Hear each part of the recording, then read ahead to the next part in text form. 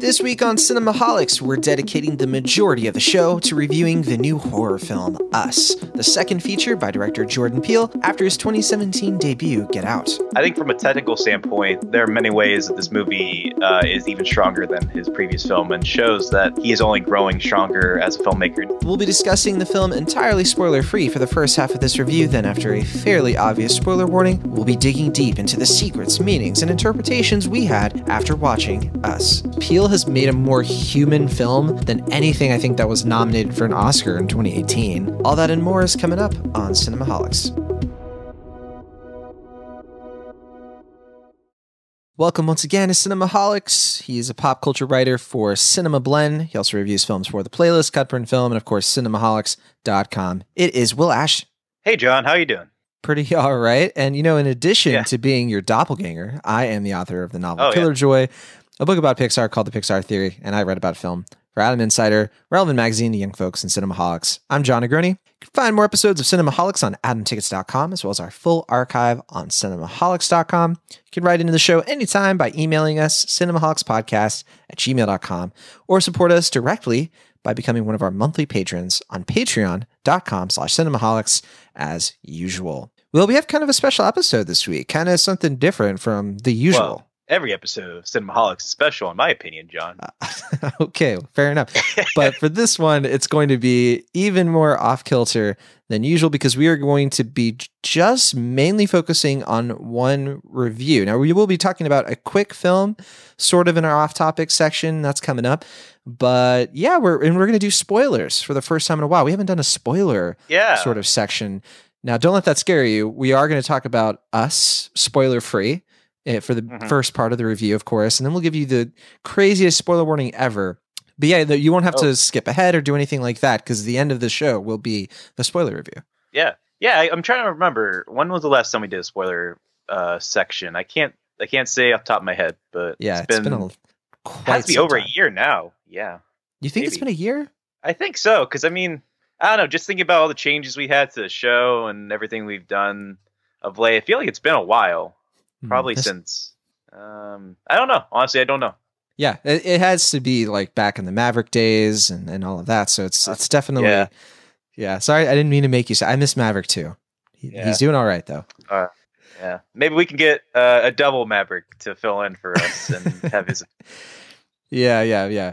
But okay, we do have a listener email we want to read for you all real quick and off topics. This is from Michael, and it's a great segue into one of our off topics this week, actually. So Michael sent us an email.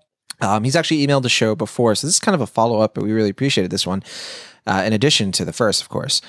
But Michael said, greetings again from Australia. Just want to say how much I'm excited about your new Extra Milestone series, where you feature a classic film. I love the classics and really enjoyed your first episode where you included background and extra information, which helped the listener to understand and appreciate the film just that little bit more. Please continue to give us a few weeks' notice so we get a chance to view your nominated film prior to the podcast episode. I follow Cinemaholics and John on Twitter, and also John, Will, and Sam on Letterboxd, where I always read your movie reviews and ratings. Would be great if you guys could follow me back on Letterboxd. My profile name is, and I'm not going to share it here unless, Michael, if you want us to share it, we will on next week's episode, but I never asked you if you wanted that to be public. But if you do, we will let people know where they can follow you on Letterboxd. And of course, we're going to be following you on there as well. I believe Sam has already followed you on Letterboxd, and I don't remember if I have yet. If I have forgotten, I apologize. But thank you, Michael. And, and we should definitely, one of the main reasons I wanted to read this, of course, is because our latest Extra Milestone is coming out, and Michael asked us to give you all plenty of notice. So we did settle on our April movie. You have a few weeks, of course, to check it out. But our Extra Milestone anniversary is going to be Seven Samurai, which I believe came out in 1954. It is celebrating 65 years. Huge milestone. We're going to be devoting an entire bonus episode of this show to Seven Samurai, one of my favorite films. And I know Sam Nolan absolutely loves that film. And Will, I mean, I don't want to out you to the audience, but I think you're going to be seeing Seven Samurai for the first time, correct? Yeah, I mean, I've seen films that are inspired by Seven Samurai, like 13 Assassins, I believe, was the one film, but I haven't seen Seven Samurais itself, so that'll be pretty exciting. Right. I wish we could do an entire series on Kurosawa. That would be a lot of fun. But yes, Thank you again, Michael. And Some Like It Hot, that bonus episode is coming out later this week. But if you are a Cinemaholics patron, you, of course, can now listen to that episode right now. A special thank you. Wanted to give that some early access to all of our awesome patrons.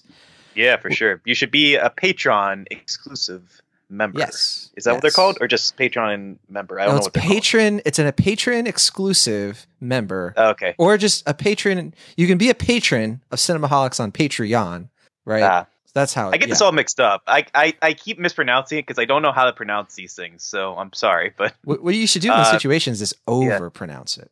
Patreon. Oh, that's what I've been doing this whole episode. Yeah, that's what I've been doing this whole time. Well, there you go, and it worked out. But okay. Yeah. Real quick before we get into our first review here, did want to kind of shout out a few films that we didn't see / aren't going to be talking about quite yet. There's Hotel Mumbai, which I thought I was going to be seeing, but they actually pushed it back a week. It's going to be hitting theaters nationwide, and we'll talk more at the end of this episode about what else is going to be coming out. But then there's also Gloria Bell, which I had a chance to see this, but I didn't because of personal things got in the way and all kinds of crazy stuff. And so that's part of the reason where we're like, all right, we don't have a lot of films to talk about. But then there's also The Inventor, Out for Blood in Silicon Valley. Will, I know you've heard about this one, the Elizabeth Holmes documentary. This is one on HBO, right? Yeah, I believe it's HBO, yeah. Yeah, I've been hearing a lot about it, and I've been meaning to check it out, but I haven't gotten a chance to see it yet. Yeah, I've been hearing about Holmes for a while now, the whole Theranos thing. It sounds like a fascinating story. It's on HBO right now, and maybe we'll get to it next week. I'm thinking about checking this one out. If you in particular want us to talk about it, or any of these films, let us know. But then there's also The Dirt, another streaming film on Netflix, a Motley Crue biopic. But I got steered away from this one by Cinemaholics staff writer Julia Tatey, who she wrote her review on Cinemaholics, and that's worth checking out too. Yeah, I was going to say I'm planning to talk about it, I guess, next week because I'm reading the book right now, the Motley Crue book. So yeah, I'll probably talk about that next week. But I'm hearing not great things, which is unfortunate because I'm having a good bit of fun reading the book right now. Yeah. And I think Julia said she read the book as well. And I thought she said she didn't. Oh, did she say that she did? Okay, I might be misunderstanding. But yeah, she definitely knew a lot about the band, of course, and is a big fan. So her review is right now available on cinemaholics.com. Definitely check it out.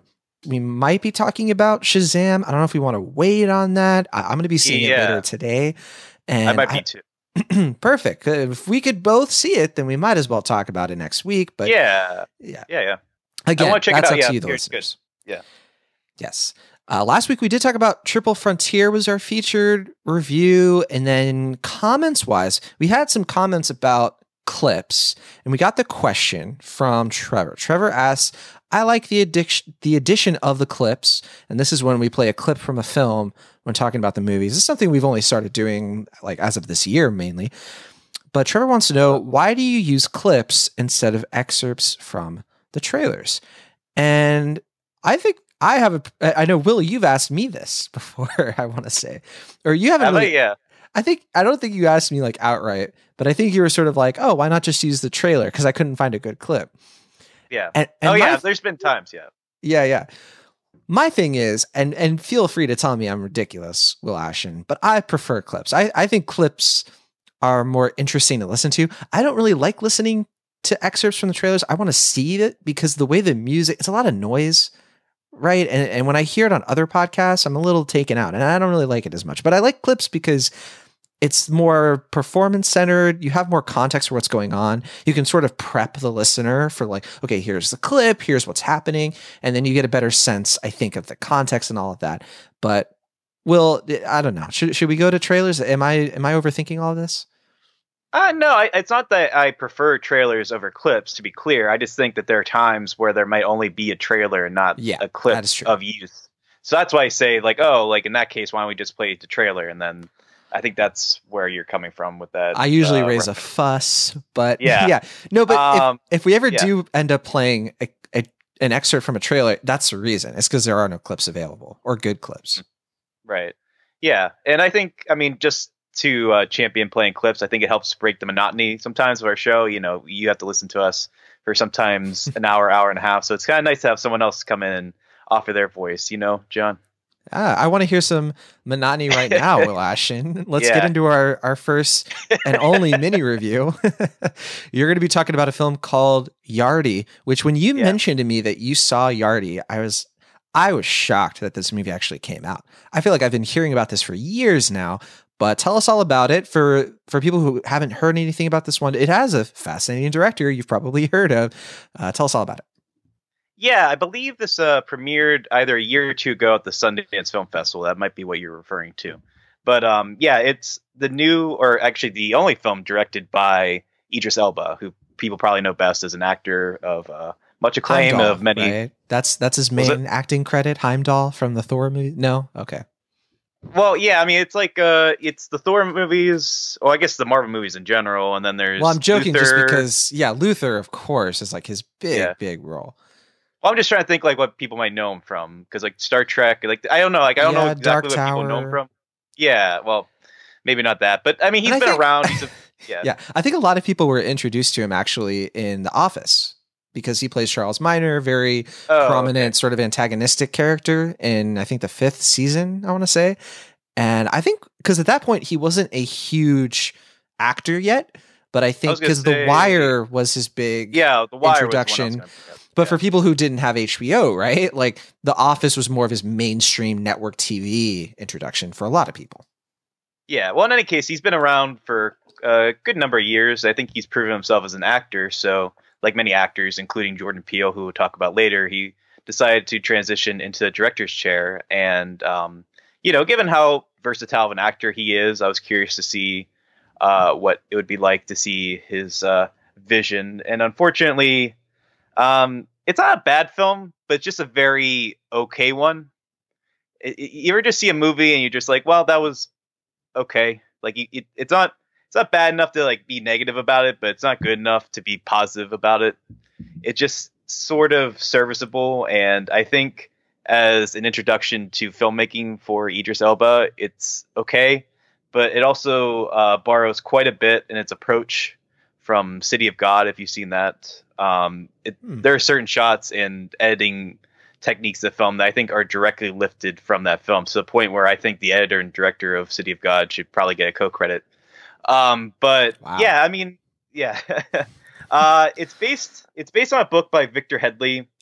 I think it's the same name, and it's like a crime drama about a DJ who, after his brother's death, he goes to London to get involved in the drug ring, and then he kind of tries to avenge his brother's death, and in the process he gets reacquainted with a former love of his, and it hits a lot of cliches that you've probably seen in these type of crime dramas. I think what gives it a little bit, I guess, a little bit of an extra, what's the word, I guess here, distinction would be that there's a lot of like DJ scenes, because Idris Elba, if you don't know, is also a DJ part-time.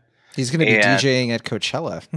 Is that true? Soon. Yeah. I yeah. I thought you did that before. Yeah. But yeah, it's not even his first time.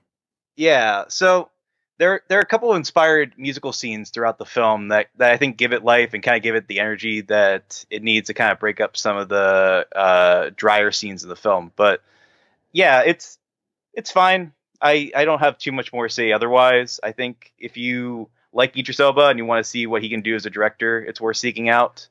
And I do think it's a little more personal than some reviews I think have given it credit for. Mm-hmm. I've heard some people say it feels impersonal, and I guess maybe that's just because it has so much of a lenient on like kind of gangster cliches, and obviously City of God and other films of that vein. But yeah, I think it's fine. It's just very okay. So that's where I stand on Yardy. I gave it a C+. Okay, C+. And I had a question about the music. I know Yardy is a Jamaican term, and I'm pretty sure the book kind of leans into the Jamaican stuff. Is reggae at all some of the music that they're doing here, or is that a presence? Yeah, a little bit. Okay. It's not just reggae, but it's a good bit of it, I think, is. Yeah. Okay. So yeah, I guess it's kind of interesting to me because it's a British film, right? And Elba is a British guy. I mean, he was born, raised in England, but it is kind of a, to what you're saying about the personal stuff, it is supposed to be a story about somebody who's Jamaican, and I don't know. I don't really know much else beyond that, and the DJ stuff. Yeah. Yeah. Yeah. I mean, unfortunately, I think you're alluding to this, but I think the reason why it's not getting too much notice despite the prominent director, is just that it's not, like I said, it's like not good enough to really champion, but it's not bad enough to like dismiss. It's just in that in between zone where it'll probably go on Netflix at some point, and you can see it there if you wish to see it. But I think that's the reason why it's not getting a big splash. And Idris Elba is not in the film, to be clear. Like, he's only behind the camera. So, yeah, it's like I said, everything about it is just kind of okay. What works does work. I think the cinematography is good as well. But yeah, it just, I wish I had more to say about it, positive or negative, but unfortunately, that's where I am right now. That's pretty in line with the Rotten Tomatoes score. It has a 62%, so a little over half of critics liked it, but it's only about 29 reviews. So yeah, very, very mixed in the middle kind of thing. I think Metacritic is 57. So sounds about right for this one. Just kind of a middle of the road sort of film. And if it's your jam, I guess that's what you should be checking out. Pun intended, of course. Yeah. But okay, let's move into our featured review of Us. And again, this is going to be our only review for this episode. We're going to start with a spoiler-free section. We're not going to be giving anything away, but after we give our final grades, we're going to be letting you know that the spoilers have begun, because this is that rare film, I think, Will, where you got to talk about it. You have to actually talk about certain themes, but even the slightest misstep can spoil the experience for somebody. So let's talk about it. Yeah. And just want to emphasize one more time that we're not going to be giving away anything too specific. So our main review, again, is Us. And I want to say that again because it's such a quick word that I think it can get kind of lost in our sentences. But yes, Us is the name of the film. It was directed and written by Jordan Peele. This is his follow-up to Get Out, which was his first feature film. He also wrote that as well and directed it and won an Oscar for Get Out in 2017. He won for Best Original Screenplay. And Get Out happens to be one of the very first films you and I ever reviewed on Cinemaholics. This is like the theme of 2019. Episode 3. And it's a theme of 2019 because the first film was the Lego Batman movie. We talked about Lego Movie, the second part, earlier this year. And then also John Wick 3 is going to be coming out. John Wick 2 was one of the first movies we talked about. The only film that I think we'll probably not be as enthusiastic about is Dark Phoenix, because that's sort of the next X-Men film after the Logan, right? Yeah. Well, what about the Great Wall 2 that's coming out pretty soon, The Great Wall 2 starring Matt Damon. Yes. I'm surprised that hasn't been announced. Maybe it's a surprise screening at the next festival. Yeah. Oh, well, yeah. Okay. But yeah, speaking, before we move on to Us, Will, you recently rewatched Get Out, right? So how was that experience? Because when we first watched Get Out, you definitely really liked it. And you gave it a pretty positive, I think like B+, right? So what did you think of this? Yeah, it was somewhere around there. What did you think the second time? Yeah, I mean, I think I wrote about this in the review on the site right now, if you feel free to check it out. But I liked the film a good bit, like you said, and I saw it as a strong, promising directorial debut for Jordan Peele. And I don't even know if I even mentioned this in the first episode that we did, but I remember really being excited about Get Out for a while. Like, I remember when it was announced around like 2008 or 2009, I was following it with interest until its release. And I was really excited to see it finally come into fruition. But I think during our review, I don't know if it was just because the reviews at the time were so positive and so like overwhelmingly positive that I was so kind of focused on the imperfections of the film that ultimately I think I overlooked what was so meaningful and powerful about the film. And thankfully, now that I've gotten a chance to hear so many opinions about the film, and I recently watched a documentary you talked about on the show already, Horror Noir from Shudder, which is really good. I would definitely recommend that as well. I've grown to really appreciate the film and recognize that it is not merely a good film, but a great one. So I apologize to you, John. You were right about that one, and I was wrong. So, well, I mean, we were so close to opinion; it was barely even a difference, right? Because I gave it an A-, but I was definitely a little bit more of like, I didn't want to talk about the negatives. I only wanted to talk about the positives with that one. Yeah, but I mean, I even perceived some negatives I don't even think were there, truth be told. So, just take this one, John. I don't give you enough compliments, so I say just wear this one on your vest for now, and let's move on before I shower too much praise. Let's move on. Yeah. Well, I mean, you got to have one over on me with Happy Death Day to You. Oh, okay. So it always happens to be with horror movies, right? Blumhouse, yeah. Blumhouse. There you go. That's a fun little connective tissue. So this film, though, Us, which does have a nice little callback to Get Out. I'm curious if you caught it. We'll probably talk about it in the spoiler section, but I definitely really appreciated it. And I have a feeling you caught it because you did just rewatch the film. But this Us review is going to be challenging, I think, in the spoiler-free section, because this is one of those films that derives a lot of the enjoyment out of discovery, both in the character development and where this horror narrative goes. And we're going to have to limit these plot details to what you can already get from the trailer. But, well, I don't want to speak for you, but I have a feeling you agree with me that I would say we both strongly recommend you turn off this podcast, go watch the movie yourself if you're already convinced you want to see it. But if you're still on the fence, we're going to do our best to share our honest thoughts on this, give out relevant details that can wrap your head around what this movie is to make sure it's something that you do want to see. But yeah, I don't want to go too far off base, though, if that's not the case for you. No, I agree. I mean, I tend not to like plot synopses and reviews in general, just because I feel like you can go to Wikipedia to know what the plot of a film is. I like to give like thoughts about the film and stuff. But yeah, especially for this film, I think you just need to know the bare gist of it, just get an idea of what it's about. But I really recommend, if you can, go into this one as cold as possible, because I think you're much more rewarded if you know less about the film going in. Yeah, plot synopses are terrible. So here's the plot synopsis. Us centers around... No, okay, we are going to... Yeah. Here's my synopsis. And we don't usually... I usually just come up with my own sort of how I perceive the film, and you do too. So here's what I have to say about it in the most spoiler-free way. So Us centers around a middle-class family. They're on vacation in Santa Cruz, California, which happens to be my neighborhood. Now, I don't live right in Santa Cruz. I used to live about 20, 30 minutes away from the boardwalk. Now I live a little bit more like 45 minutes. But Santa Cruz is one of my favorite places since moving to California. In the summertime / the springtime, when it gets a little warm, I go to Santa Cruz basically every weekend. So this for me is a very, very personal location that I'm a little upset over the horror that is going to unfold here. But and even with a movie like Bumblebee, which only kind of was in Santa Cruz a little bit, even that was a little bit hard for me to watch because I just love Santa Cruz so much. But Santa Cruz is a very, very interesting location. And I will say the boardwalk stuff, very spot on, from the seediness to the kind of bright poppiness. But regardless, they're on vacation in Santa Cruz, California. And they experience a seemingly supernatural home invasion in the dead of night, only to discover that the strangers antagonizing them appear to be their exact doppelgangers for reasons unknown. So the family itself consists of 2 parents and 2 kids. The father, Gabe, is played by Winston Duke. He, of course, was M'Baku in Black Panther, and really is starting to pop up all over the place now, which I'm really happy to see. And he does this very cringy sort of dad joke, goofy performance. The mother of the family, who I think...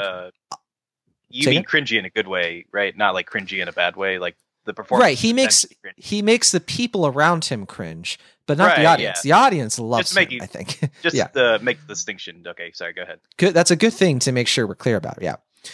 So the mother of the family, Adelaide, she's played by Lupita Nyong'o. She is, of course, the emotional center of this story. We follow her along most of the ride. And the film actually begins with her as a young child, played by Madison Curry. But of course, we will not say more than that.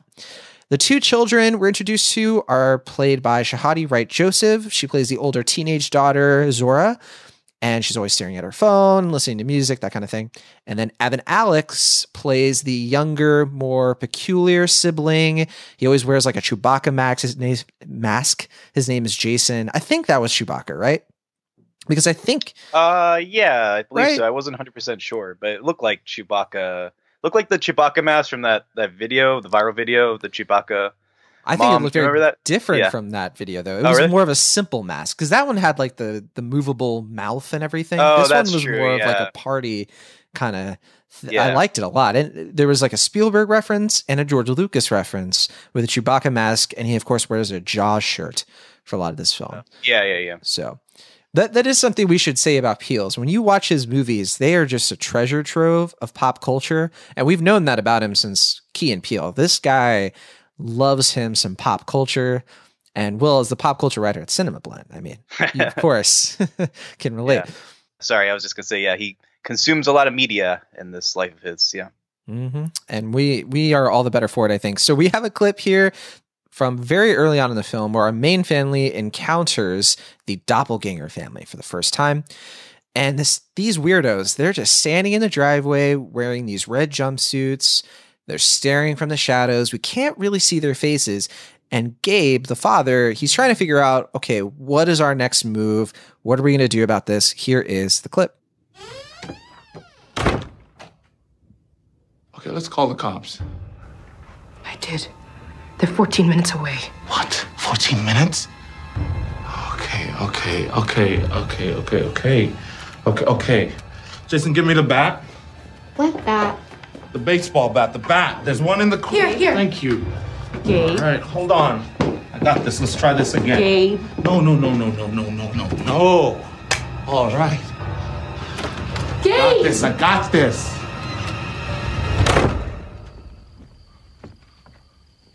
Now, I thought I already done told y'all to get off my property, okay?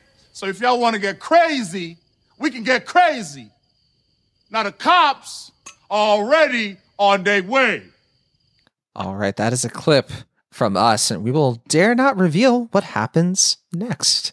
Of course, you have to see the film to know for yourself. So just covering this from a broad perspective, Will Ashton, I have a feeling your expectations were pretty high for this film, just like mine. Jordan Peele had a lot to prove at this film, to prove that this Get Out wasn't a fluke, right? And that he has a place in horror film history, perhaps. Some would put that expectation on him, maybe unfairly. But what say you? Is Us worth checking out?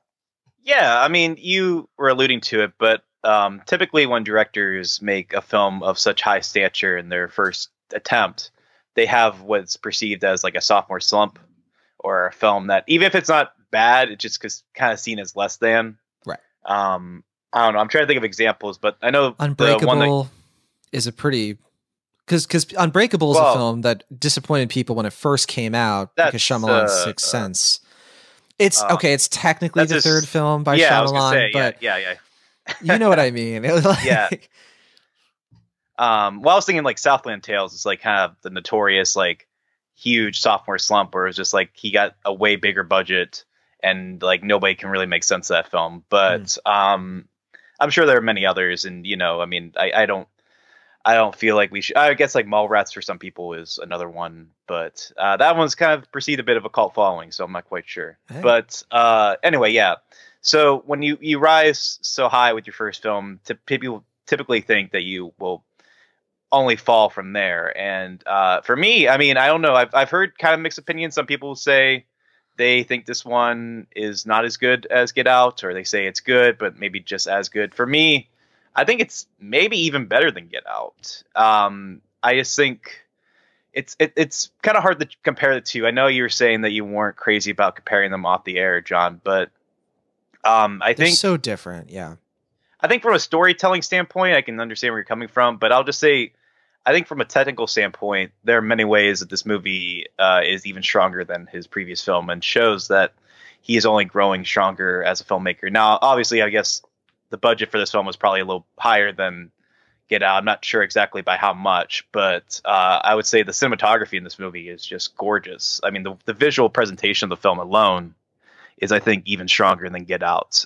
Even though I still think the sunken place segments in Get Out are probably very inspired. Yeah. But the cinematographer here is Mike Youlakis, who did It Follows, which was my favorite film of 2015. So I agree with you 100%. Yeah. I think, didn't he do Split as well? Or am I thinking of somebody else? Good question. I don't know if he did Split. I thought he did one of the Shyamalan recent films, but I'll look it up while you continue. Okay. But no, I mean, I think everything about like the way that Jordan Peele is able to prove himself even more as a visual storyteller is much more apparent here. The way that he plays even more with visual metaphors, colors, styling, shadows, lighting. You name the gamut, it's all, I think, there and apparent. But I think what's really going to stand out for this film is that with Get Out, I feel like it definitely has a strong message, and what it's trying to say is very stark and I guess in some ways shocking, but I think it's pretty cut and dry as far as the message is concerned. What I really like about Us is that rewarding the theme of like doubles and twos. I think this is a film you have to really need to see more and more to get a broader perspective of. Mm-hmm. And I think this is a film that it can be perceived, I guess, as messy for some people because it's not very cut and dry the same way that Get Out is. But I think that is one way that I have to disagree, because I just think this film, it just allows so many different interpretations of what you could perceive the quote unquote metaphor to be. I think the way that he is playing with structure here, the way that he allows himself to grow and challenge himself into making a film that I think is even weirder and darker and stranger, and maybe I don't know what other adjectives to use, but I guess to me this film is a lot more. It's a chance for him to challenge himself in a way that I found very rewarding. There's a lot of times where directors, when they hit it out of the park the first time, they kind of played easy the second time. And the thing that really excites me about this film is knowing that Jordan Peele is going to push himself, I think, with each project of his, and he's not going to play it safe or allow himself to play it safe. So yeah, I'm that's all I think I could say without diving into spoilers, just to bear broad surface stuff without talking about the themes. But yeah, I really, really like this. And I know you have a lot to say as well. I think a lot of people would say that they prefer kind of the cut and dry narrative of Get Out, as you're saying, thematically. Whereas Us, I think, is so much more, I think the word is probably elastic.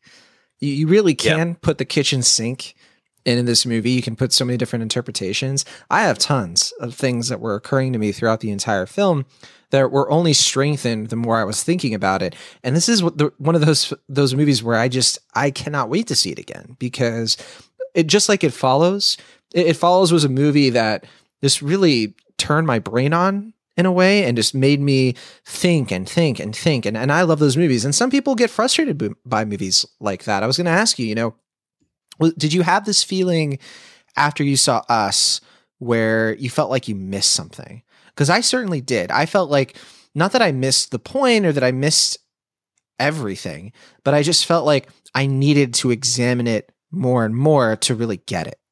Yeah, that's what I mean. Like, I think this movie, it doesn't make anything simple. I guess if you perceive it as simple, you're not really giving the film its full due. So, I think there's a lot that's being said here, and that's why I'm so excited to see it again, is just because, you can perceive it any one way, and, that makes it a satisfying first viewing. But like you're saying, I think the movie is so willing to say so much in a 2-hour runtime that I can't imagine being disappointed by a second viewing, and I hope I'm not.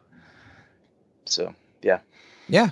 I love this film so much. I think it's one of the smartest films I've seen in recent memory.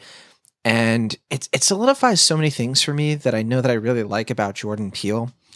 He's so brilliant at creating overlap between human emotions, and because in the way that he can make a horror film both funny and tragic and smart, it's capturing the gamut of the emotional spectrum, which to me is very human. That's how human beings are.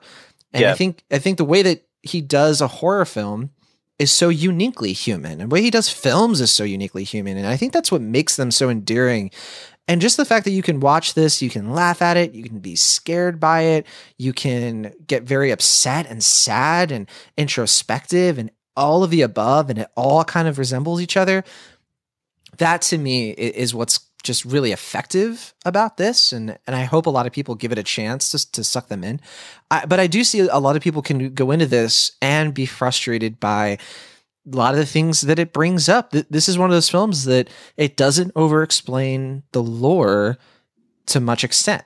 It really sort of relies on suspension of disbelief. And for me, I was there, but I could see a lot of people who watch CinemaSins videos all the time who could perceive, plot holes out of things that aren't explicitly explained in the movie. And, I'm not trying to trash CinemaSins by any stretch. I mean, they make jokes, right? About, what does that mean? Oh, that's never explained in the movie. But then I do know some people, their takeaway from that is like, well, this movie is bad if it doesn't explain everything and if it isn't literal about everything. And I reject that wholesale. And this is not a movie that does that in the slightest. Well, I believe, not to harp too much on CinemaSins, but I think they did get some criticism or controversy with their review of Get Out, because I think they did something similar, I believe, if I remember correctly. I'm not sure about I wouldn't be surprised, though, yeah. But I remember that was a film, that's another film that's very metaphor-focused, and I guess that's another film, I've heard people say, if you focus too much, on the plot elements of this film, it might not make as much sense. And I feel like I guess you have to take the movie at its face value. I don't think it's worth, looking at it too literally, because if you do, you're not really, I think, appreciating what Jordan Peele is doing here. I mean, it's very much like the metaphor focus. If you take it too realistically, then I don't think you're giving it the full appreciation, because I think I've seen this comparison made a lot, and I made it too in my review, but there is a very much like a Twilight Zone element to his two films. And I guess that makes sense that he's taking on the show, because they do have very kind of they're concept heavy. They both very much focus on kind of an extreme version of something, but they're speaking about something that's very relevant and necessary and timely to right now. And I think they speak not only to our political times, but just the genre that they're in, the horror genre, which I guess some people take umbrage with, I guess with Get Out, given that I guess us too, they have satire in them, or there's comedy in them. So people say that they're horror comedies and stuff. I guess they kind of, obviously the Golden Globes, Get Out was nominated, I guess, for best comedy or musical, right? If I remember correctly. Yeah. Not drama. There's so much arguing about genres, and I find it all absolutely dumb. I don't get the point. Yeah. Well, my only point is just that I think with this film, another reason I like it so much is that he is definitely leaning in. He's oh, you guys really wanted a horror film? I'll give you a horror movie. This movie gets creepy, in a way that's pretty consistent. And I like that, as you're saying earlier, one criticism I still have with Get Out is I think the comedy and the horror of that film can sometimes be a little jarring. The Lil Ray, I believe, was that the actor's name? Lil Ray best Howard, friend. Yeah. I know there's a couple of moments in that film where it's kind of comedic relief in a way that it kind of takes out of the initial suspense of that film. And I like that this movie, the comedy and the horror, they're very much ingrained in a way that you never get taken out of the film, but you're still even you can be scared and laugh at the same time. It's really a showcase of how Jordan Peele is really playing with not only tone, but showing how he's progressing. Yeah, I still really like the horror in Get Out. I think that for me, at least, it was just right. It's just my opinion. Clear, to be clear, I actually think the horror is a lot stronger than the comedy. I think it's just that the film this time, I think it blends a lot more naturally in that film, where it could be a little uneven in certain segments, in my opinion, at least. So I can see that. Sure. Yeah. I have to say though, with Us, I think this works as a horror film that lets you enjoy it as a horror film, even if you don't really accept it in a brainier level. But that's not what made me fall in love with this movie. The horror is not what I love about it. The horror is just nice. I think it's just entertaining. And I think that's the beauty of a good genre film. It's not the epic space battles. It's not the violence, just the visceral effect that makes me love it on a deep level. It is the meaning behind it and the likability of the character and what it's really saying beyond the genre-ness of it all. And that just for me personally is what I go to the movies for. And that's what I was able to appreciate this movie on in a certain way. So we definitely want to talk about details. So let's just go into our final kind of summation, I guess. And I've kind of already given mine. I just think this thing works so well. I'm so impressed with this film. I just think it's so wonderfully crafted, and I have barely anything negative to say about it. I remember while I was watching it, there were some continuity things that didn't make sense to me that I've been able to find much more palatable and I think rewatching it will maybe clear some things up for me that I was a little confused about character motivation and some horror movie tropes that I didn't think fit as well. But now I'm just suspecting that it was an error of me as the viewer, to be honest. And so it does require, I think, more investigation probably on my part, but this is going to get a very big grade from me. I give this thing an A. I don't think anything negative in it comes close to overshadowing, pun intended, what this movie ultimately does. And I think I'm going to be able to really explain why this movie rises to such heights for me in the spoiler section, because it really just comes down to, I love what Jordan Peele is saying here and how he's getting it across. And it just works on this subconscious level. And I love movies that do that. This movie just, it scratches such a good itch for me. And I can't wait to just gush all about it even further. But what about you, Ashton? What tell us all about your B-? No, not this time. No, I'm actually an A- on the film. The only reason I'm not an A with you, John, is just I have some umbrage with the twist of the film, and we'll talk about more in depth and spoilers. And I would definitely recommend our listeners, if you haven't seen the film, check it out, and then I'll let you know what I don't really care about as far as the twist. But for me, it just felt, I don't even know if I should say why I wasn't crazy about it. I mean, because according to some people, saying that there even is a twist is considered a spoiler. So, just the ending didn't quite work as well as I was hoping. It didn't have that punch I was hoping for, but I do love that final shot, to be clear. So, I give it an A-, and let's talk about some spoilers. Okay, so A and A-. I mean, we're just splitting hairs, right? Between how much we both really, really like this film. But let's get into it then. And I don't want to dive headfirst into the twist or anything like that, because, I think that would be pretty, we gotta pace ourselves here. But final warning, from this point on, we're just going to talk about the film. So you've been warned, you're going to get spoiled if you keep listening. So this is your chance to duck out. But okay, Us. Whew, what a movie. What a series of events. At what point in this film, Will, did it kind of crystallize for you that it was working for you on the level that it did? I was into it from the beginning, truth be told. I mean, just the craftsmanship of the beginning I felt was really, really solid. And I could see, just from a visual standpoint, how this film was exceeding Get Out, in my view. But I think for me, like, the point where story-wise it was really coming together was probably that confrontation in I don't know if that's the middle or the end of the first act, where you start to see, as like you see the parallels, just exactly what is at play here. And for me, and then there's I guess we're in spoilers now, right? Mm-hmm. When you see that it's not just secluded to this family, and that you see from Tim Heidecker and Elizabeth Moss' perspective, that like this isn't an isolated incident.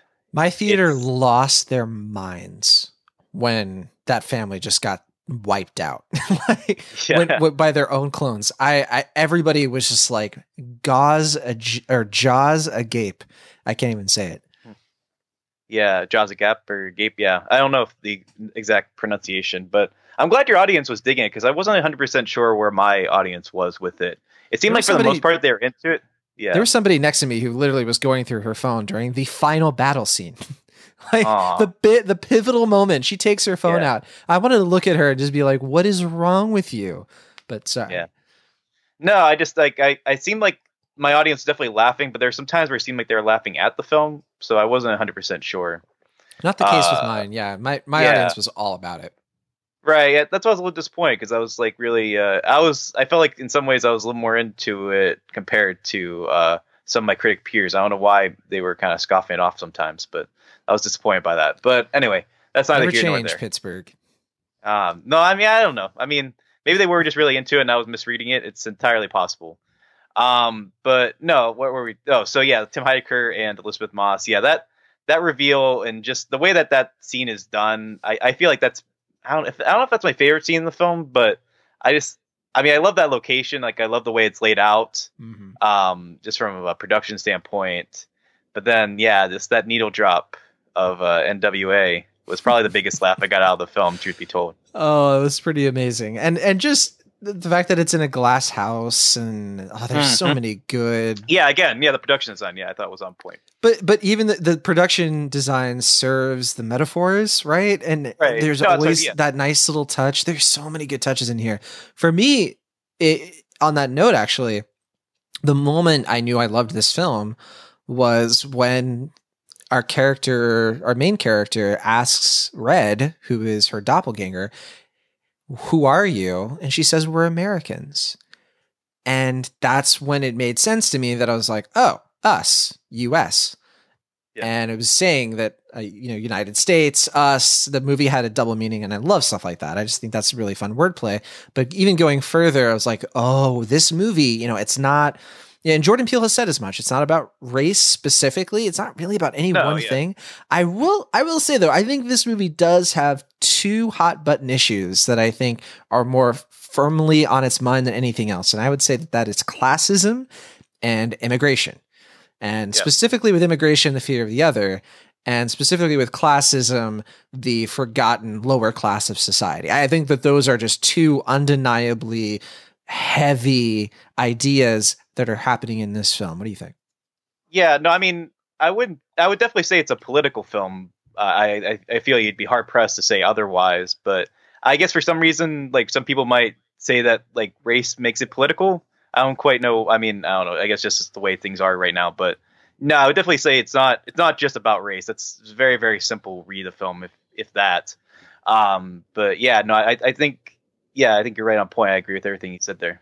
I think it evokes racial allegory, right? But you can't avoid that when your main characters, when you actually have representation, that's going to happen. The fact that she has handcuffs, the shackles, the fact that a lot of this movie has underground tunnels, you can't avoid but that's part of what this movie is about, is that these like sort of horrible moments in our history, you can't really have them be separate from anything, including your art, right? Yeah. And if you try to, one of my favorite things in this film is when we first see the fun house of mirrors, and you see that it's like a shaman, and it's like a very horrible Native American stereotype, right? Yeah. And it's a hall of mirrors. And then we see that at first in the 80s. But then when we go to present day, it's been slightly changed to be Merlin's Enchanted Adventure or something like that.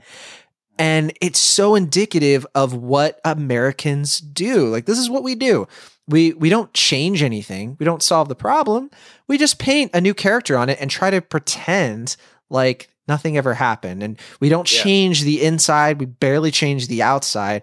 And we act as if we don't still have these like dark demons lurking underneath. You know what I mean? And that just to me is like such a great level of this film to engage on. Yeah, no, for sure. Okay, so I want to talk about really probably the biggest criticism of this film, aside from the twist, is that I think some people don't like that they don't understand how the doppelgangers work, the mechanics, and I'm curious, what is your interpretation of they're called the tethered, and what do you make of the rules and how this film tells their story? The like in-house rules of the universe, or like the storytelling rules? I'm not quite sure if I would say the former more than the latter. So like how it fits in how it makes sense in the universe, you mean? Yeah. Just watching this movie, did it really work for you? On this level of the mechanics and their backstories and all of that, those details. Yeah. I mean, I don't know. I guess I didn't really put too much stock into like the logistics of it per se. I mean, like I was saying earlier, I kind of took it at face value as a metaphor. Kind of similar, I guess, to another film I really like, Mother, from a couple years ago. But that's another film where it's like very metaphor allegory heavy. Yeah, it's like another very metaphor allegory heavy film. And I guess you could say like, well, like how does this work exactly? Like how much time has passed and all that stuff. And I don't know. To me, I guess I'm not that interested in that if I'm invested in the story and the message and what it's saying or what I perceive the film is saying. Sure. So, yeah, I didn't really put too much stock into that, but I'm sure there's a lot of fun theories you could come up with for that. And again, like, I mean, I just took it as like when you watch a Twilight Zone episode, and there's a lot of times where like stuff like that, like I guess if you spend so much time thinking about like the logistics of how it's possible, you're not really thinking about what the filmmaker is saying sometimes. I mean, maybe that's just my opinion, at least upon first watch. So I guess I'd focus on that more maybe in a second or third viewing. But for now, I was just kind of invest in the story and what Jordan Peele was saying and what he was telling here. So I guess I don't really have an answer. I'm sorry. So No, well, Yeah. I think to what you're saying, as long as the film follows its own established rules, I think it's fine, whatever those rules are. I don't think they always have Right. to be 100% grounded in a literal interpretation, right? Yeah. And I actually appreciate how this film manages the mystery of these tethered people because he avoids over explaining the lore, which I think would have been a huge mistake because he does Yeah, explain well- some of it, but he doesn't overdo it. Well, I think that's the thing is like about horror is that it's scarier if you just don't know, right? Like if you don't exactly know what's going on or where they're coming from or how it works, I think there's something just inherently creepier about that. So for me, I like that it doesn't over-explain it. I guess it does a little bit by the end, you know, like there's that monologue in the classroom. Yeah, it tells you and the all that, government is kind of involved vaguely, right. but you Right. still don't truly understand what they did and why this is happening Yeah. and anything like that. Right. Yeah. But to what you're saying, I think ultimately this film is more interesting in metaphor than it is mythology because the point is, I think what you're supposed to take away is that the tethered they're the lower class, the poverty class. These are the people who are shunned by society, but they're still tied to it. And what I love about this movie is that it doesn't actually posit that we're the revolution or the resistance, right? But the revolution is us, and it shows the dark side of that kind of destruction that's going to happen to society if we don't reckon with the darkest realities of ourselves and the way that society makes us too comfortable to question what's wrong with society. And I just think that's such a good, you don't see that in movies, right?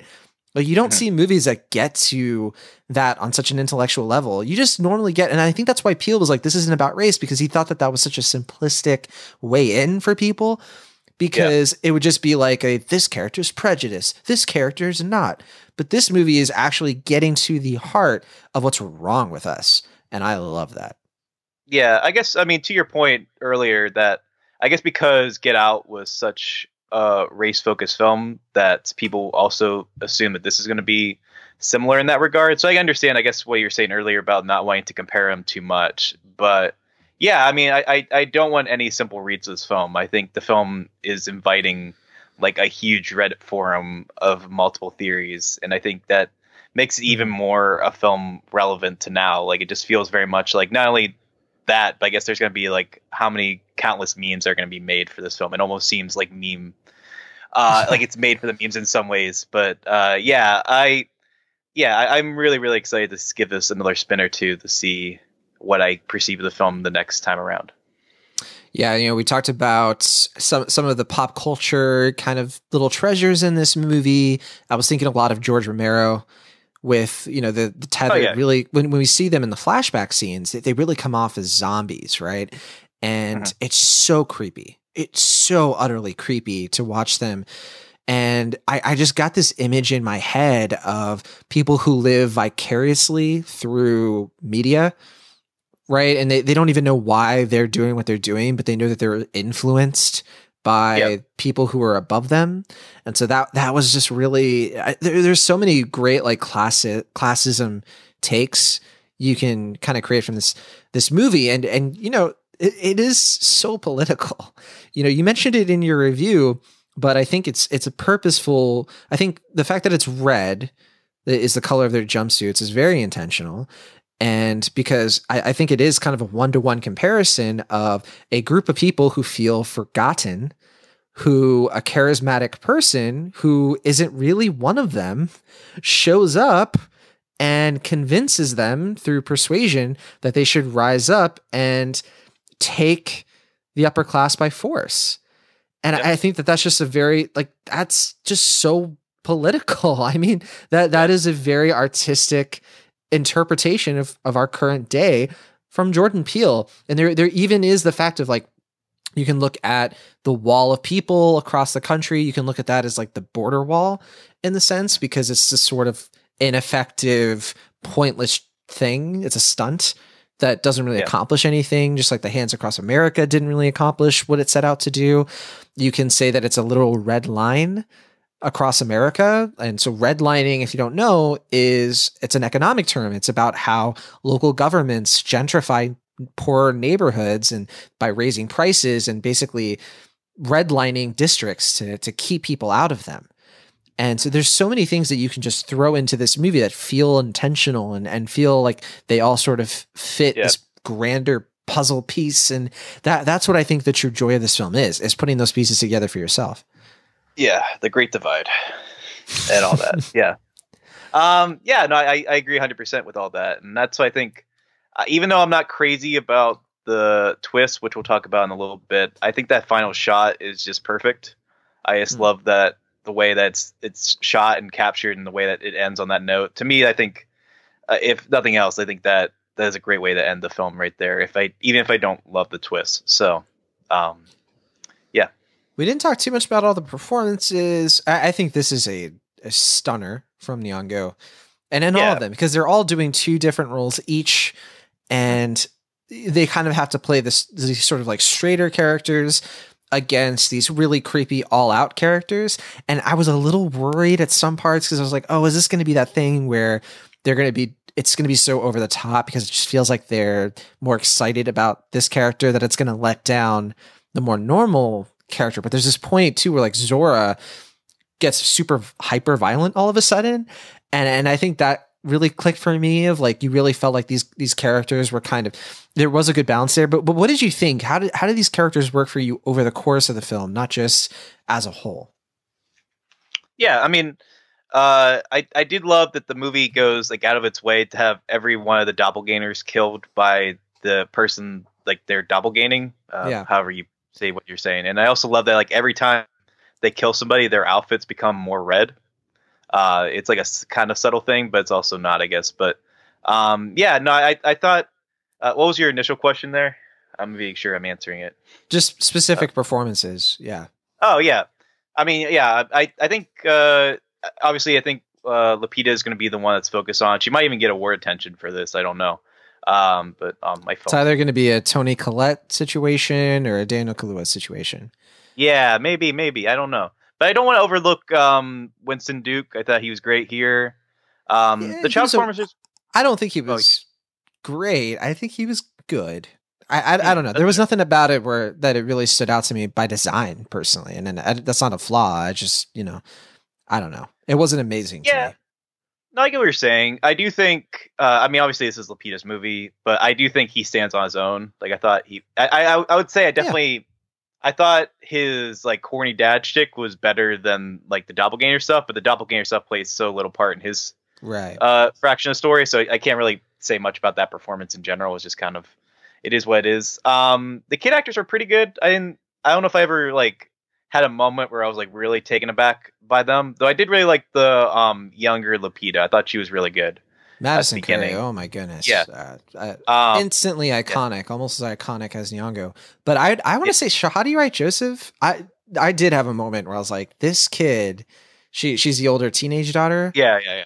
Oh my goodness. I actually thought that she was definitely a standout for me personally. Yeah. And I mean, I don't want to spend too much time, but they do think Tim Heidecker and Elizabeth Moss were cool. I thought definitely Tim Heidecker in particular was some fun moments. Yeah. Yeah. I don't know. I mean, I think Tim Heidecker is a better actor than people give him credit for. And I thought he did a very nice job in this film. So, I can't get that image out of my head where he's like rejecting the hand. And that's such a weird. Which one? When he's making it look like he's going to help Elizabeth Moss's character, help her get up. And then he turns back. Oh, yeah. Oh, I get. Yeah. I remember now. Yeah. I think the inclusion of the Tyler family was actually a pretty brilliant to bring into this dynamic because you have the sort of middle class represented by the Wilson family, and the Tylers are like the upper middle class. And even though the Wilsons, I mean, they've got everything they need. They've got enough to have like a happy life, but the dad, Gabe in particular, like he's kind of like a little obsessed with keeping up with the Tylers, and he wants that boat. Yeah, but it's such a good commentary because while the middle class is focusing on the upper middle class, you have the tethered who they have nothing. They have absolutely nothing. And I think like they're always living their lives, like I said, vicariously through the middle class who just don't appreciate what they do have. And then I thought that there was something really potent about that. And I really like the movie. I guess if we're going to get kind of philosophical about it, it is us versus them. And it's a nice callback to that movie Them, where the ants like come up from the tunnels. Right? Oh yeah. Fun. I mean, but yeah, us versus them. It's about how we sort of are pitted against each other, which is even all the more harrowing that this movie ends with them holding hands, united. You know what I mean? But we're still as divided as ever. And it's just, that juxtaposition, that divisiveness, it's such a mind melt, but in a good way that gets you really thinking about things. So I'm probably just rambling at this point. No, I think you're nothing you said, I think, is inaccurate. So I'm in agreement with you. And if anything, you're making me like the movie even more. So let's keep going. I want to get, let's get that A- up. No, I don't know. But I mean, I guess we should we talk about that twist now then? Or just that's why I wanted to bring up. Okay, that's why I wanted to bring up the performances, because I did want to bring up Nyong'o, who is the heart of the film, and the twist. Of course, I think most people are going to get this twist coming, I assume, and I know I did, and it sounds like you did too. Mm-hmm. I mean, it's just the one that like you would naturally assume if you like figure there's going to be a twist, which you kind of have. If you've watched, given how twisty the film, right? I mean, and I get some people are like saying a twist is a spoiler, but considering how like twisty the movie is to begin with, I don't think it's that much of a spoiler to say there's a twist in it. It's just what it is. But anyway, that's just a minor nitpick that I've been seeing throughout the web. But yeah. Okay. Well, what is the twist, Will Ashton? And yeah, let's get into more detail. Why didn't it work for you? So the, I guess, final twist of the film is that there's I guess we should preface that there's a big battle between the two Lapidas. The one explains the doppelganger is Red, right? That's her name. It's just Red. Yeah. She explains like how she's been kind of fostering this plan from the beginning, and they have like this ballet, literal wrestling with oneself moment. And then she eventually kills her, and she goes up to the family, gets reunited. And then the final reveal is just that the PETA that lived is actually Red, or the evil one that killed her I guess not killed her, and captured her as a kid, and then they kind of switched identities, and the one son knows about it, but he's willing to keep the secret. So there's a more you can maybe say that he's figured it out. I have a hard time knowing either way, but yeah. So Adelaide is the name of the character. So Adelaide, when she was a young girl, she sees Red, the doppelganger, who sort of goes up the escalator and switches places. So then the actual quote unquote human Adelaide, she's the one who's the Red that we meet, where she's all like, that's why she can talk, even though it's a little weird. And that's why she is able to convince, she's like the outsider to the tethered. It's like it's basically how she was able to convince them. It like, come on, it is a 1-to-1 with like Donald Trump, who is like, he's of the elite upper class, but he's talking to the forgotten people of society and convincing them to go that he's one of them, basically, right? And Adelaide, it's assumed, right? 1-to-1. Another reference. 1-1 to 1-1. Yeah. But yeah, so in that kind of similar way, so Adelaide switches places. And so the Adelaide that we've been following, she was one of these tethered. But and they make it kind of obvious because very early in the film that you're in the therapist's office and there's like, she's not talking and all this stuff. And it's like this trauma happened to her.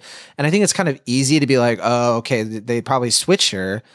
And so, but then, yeah, it is kind of not confusing, but it is sort of like a very big warning sign that the twist is coming. Yeah.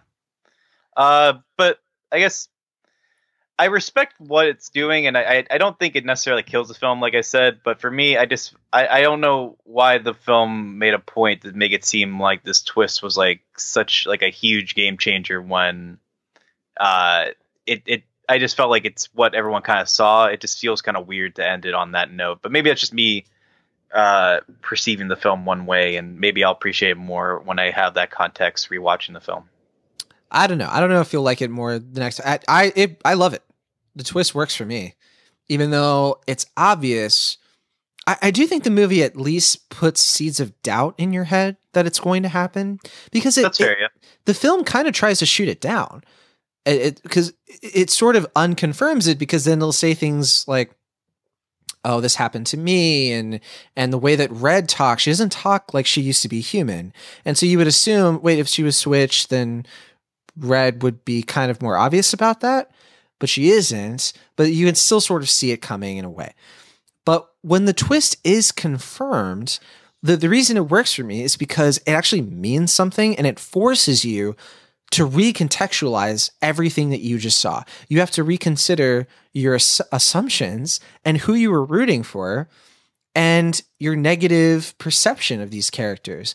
And it actually invokes, I think, sympathy for the tethered in a very unique way, because you find out that the person you've been rooting for was one of them. And so it invokes sympathy at a time when you should be feeling horror at what's what's happening, because a lot of people just got murdered. And I think this is, and I'm going to reiterate this is what Peele is so good at. He has this kind of secret gift that I don't think should be underestimated. He knows how to beautifully illustrate the overlap of emotion, the way that a horror can be comedy can become sadness, and all three can be one and the same. In the same way that Adelaide and Red are kind of one and the same. It's just all about the place that they're in and the opportunities they're given. And this is a bold statement, but I think that in just 2 films, Peele has made a more human film than anything I think that was nominated for an Oscar in 2018. And I think this is the heart of it. This is the heart of it. If you give someone the same privileges afforded to the rest of us, if you give somebody who's in poverty the same privilege that you take for granted, they're almost certainly going to thrive, because that is what Adelaide does. She thrives with the life she's given, even though she stole it from someone else. It's defying this age-old assertion that the poor are just poor because they're lazy, or they're not smart enough, or they're not good enough. And there's nothing I can do about it. I shouldn't have to feel guilty because I'm the middle class. Like, I don't have what these other people have. Why should I feel guilty about people who have even less than me? And I think this film just stabs into the heart of that super weak argument. And that's why this film really speaks to me, because that's something we're all guilty of. It's something we all do. We assume just because we don't have everything, we don't have anything.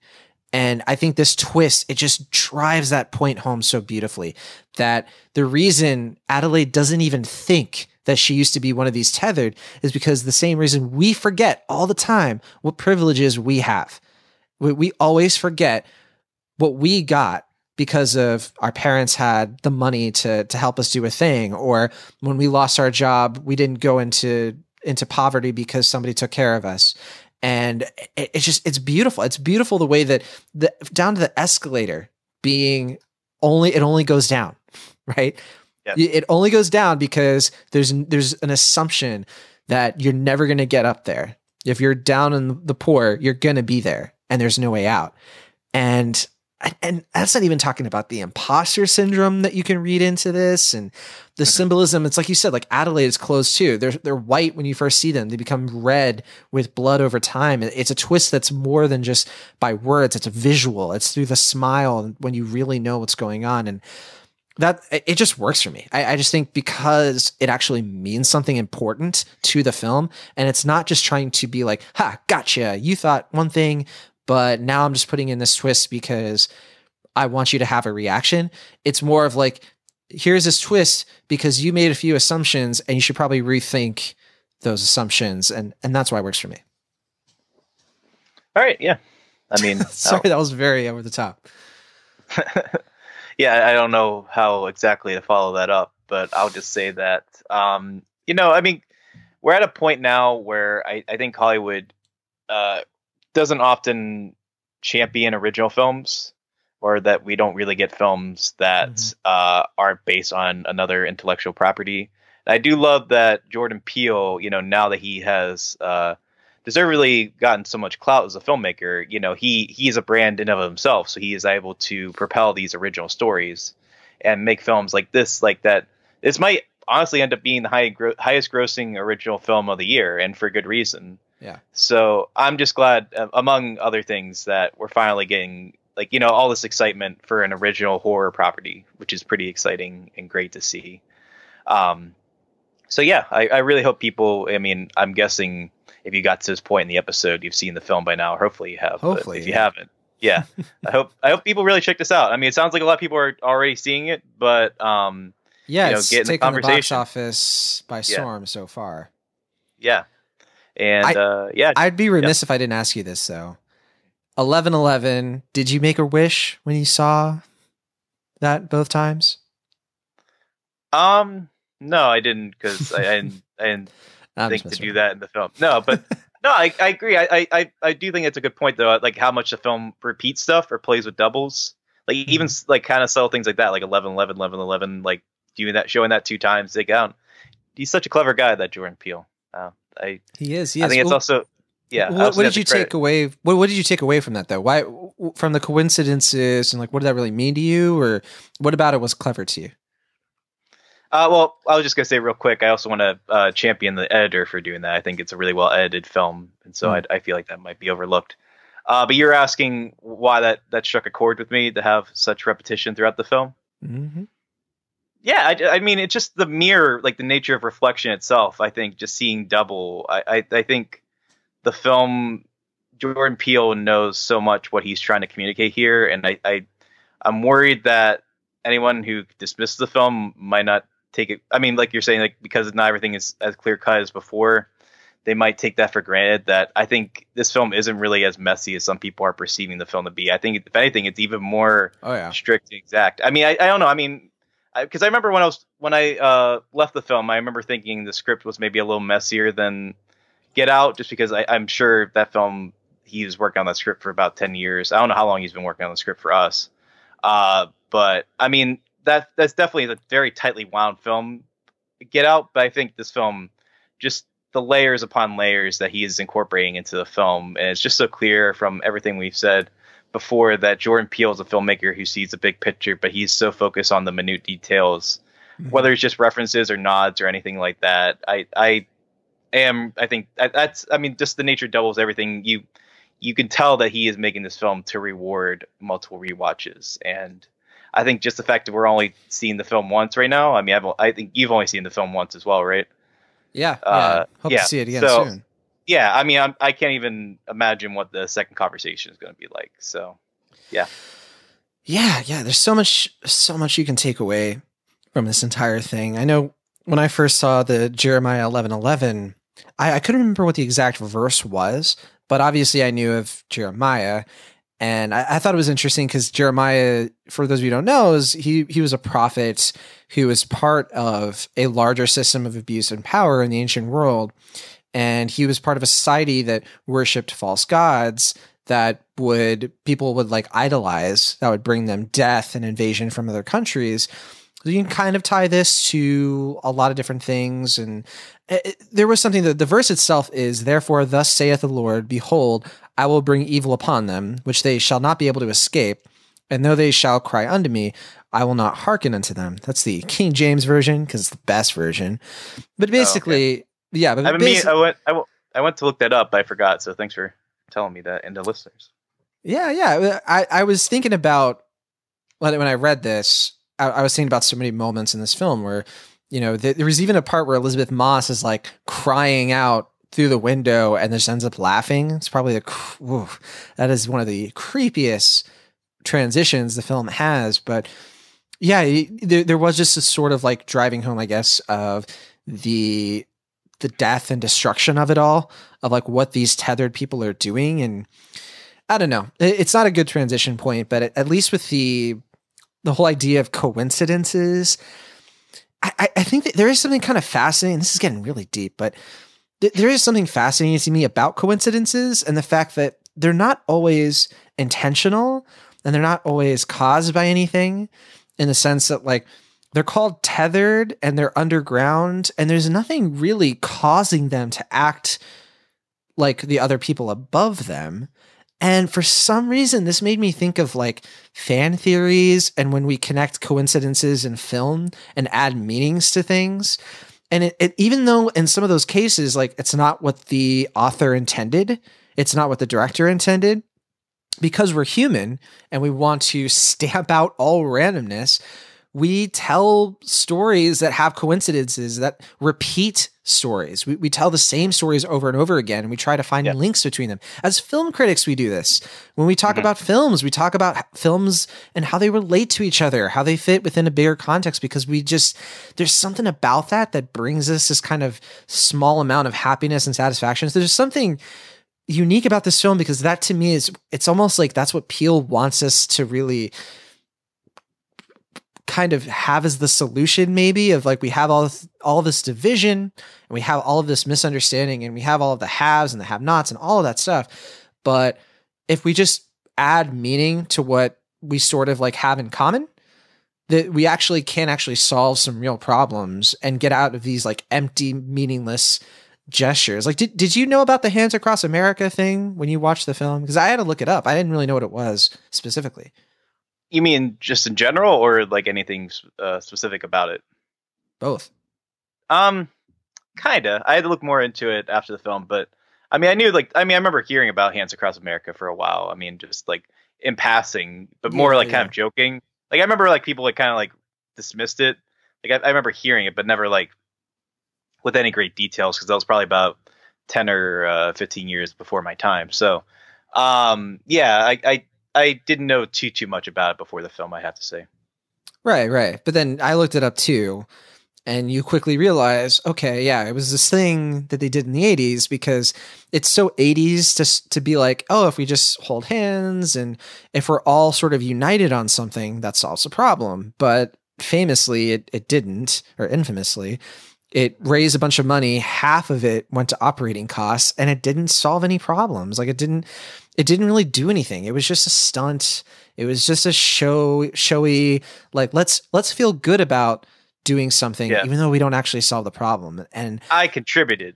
Exactly. And it's not about actually doing hard work and self-awareness and, acknowledging that you're part of the problem and all of that. And what I like about this movie is, even though it is political to what you're saying, you mentioned in your review, it has a both sides mentality. It has an all sides mentality, in the sense that, like, we're all in this sort of pit of not really of complaining a lot.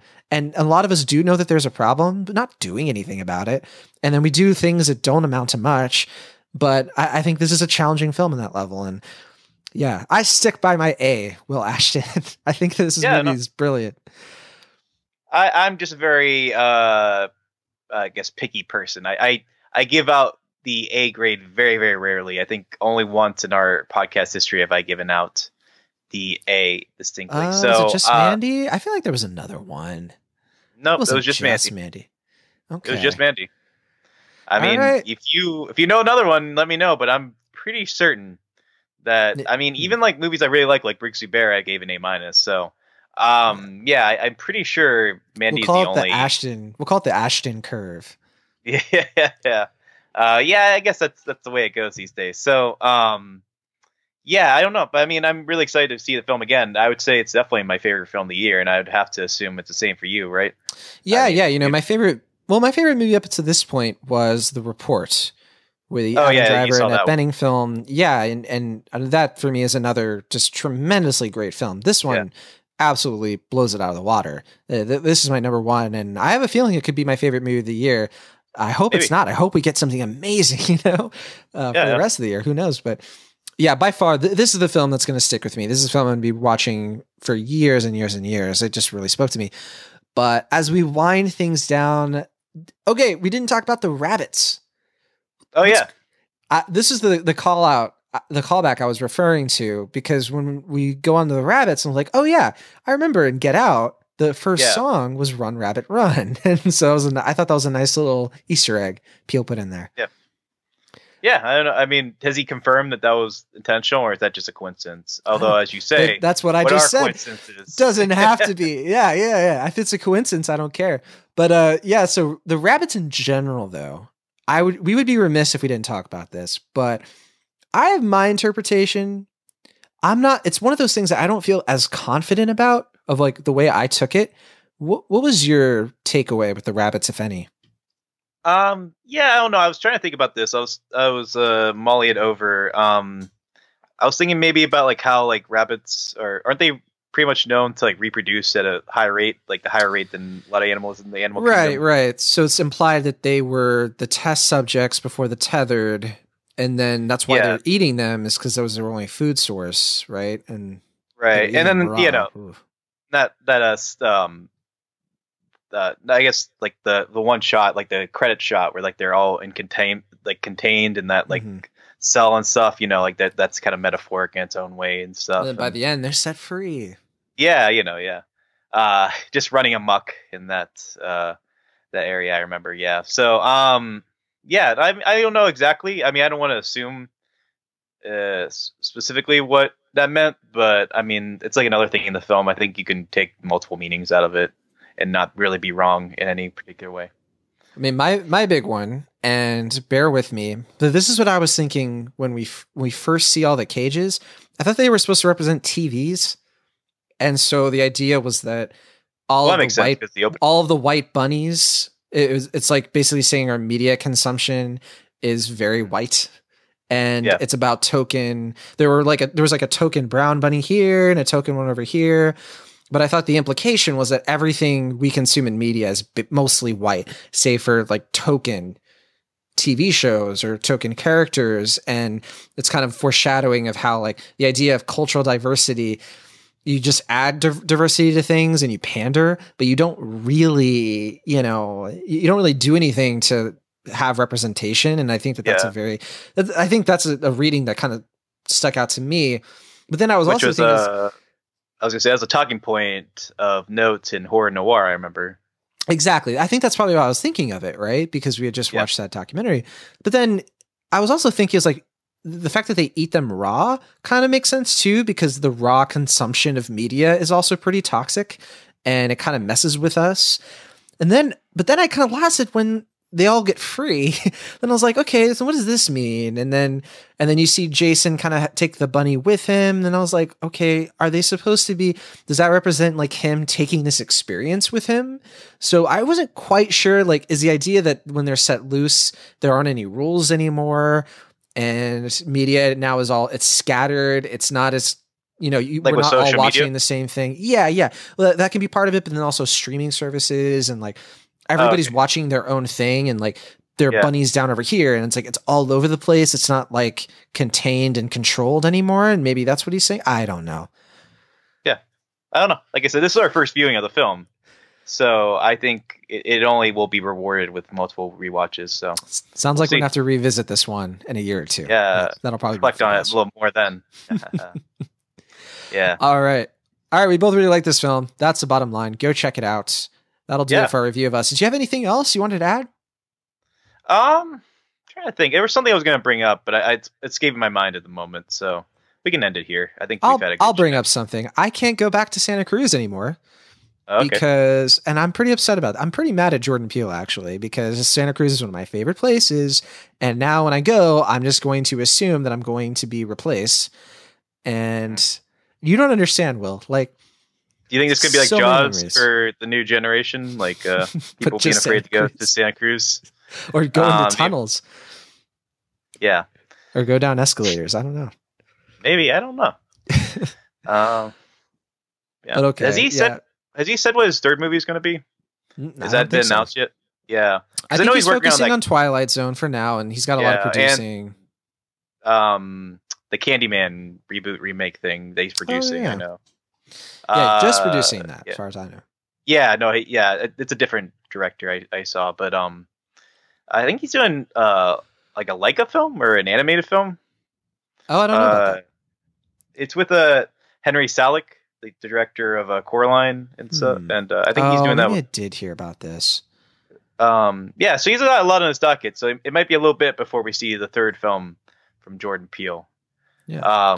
But yeah, I'm excited to see where he goes next, and I think there's going to be much anticipation to see what his third spin is going to be. Couldn't agree more. The film has a 95% on Rotten Tomatoes out of 296 reviews. Yeah, pretty good. And its average rating is 7.99 out of 10, which kind of tells me that a lot of people are rating this pretty fairly, but its cinema score is pretty revealing too. The cinema score is a B, which is pretty low for cinema score. So it looks like it is kind of having people scratch their heads. It's not like Mother though, which really just made people angry and frustrated. I think that it's a much more, I don't want to say grounded. That's not the right word for it, but it is more grounded to reality, right? Yeah. It's closer to that than this, but critics are really liking it for the most part. I think this is one of those, like, most people are either really loving it, like I guess me and you, or they're a little mixed and they don't know how they feel yet. Maybe. I don't know. Yeah. I haven't talked to too many people directly about the film yet, but just like reading different things on Letterboxd and Twitter and elsewhere, different reviews I found on Rotten Tomatoes. It just seems like some people, I see like most people based on 95% grade like the film, but I definitely have seen a lot of people be like, it's just a bit of a letdown, or like, oh, like they don't think it's quite as good for certain reasons. I don't know exactly, but I don't know. Maybe just because, like you said, it's like it's a film that is intentionally playing with a lot. It's a film that's very ambitious and audacious, and I think that might turn some people off. I don't know, because having it not be as clear cut in its message and what it's trying to say as Get Out might make some people think that it's messy by design.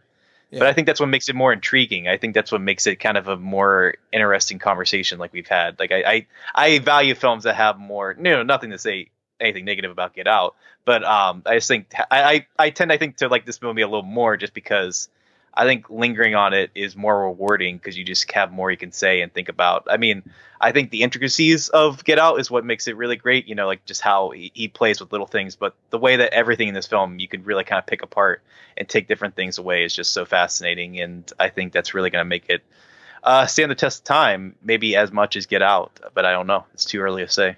It's almost kind of a fun thought experiment to be like, what if he either never had made Get Out, or what if this had been his first film and we didn't have those expectations, right? What if the only expectations we had was like, oh, well, last year was A Quiet Place. That was what came out around this time.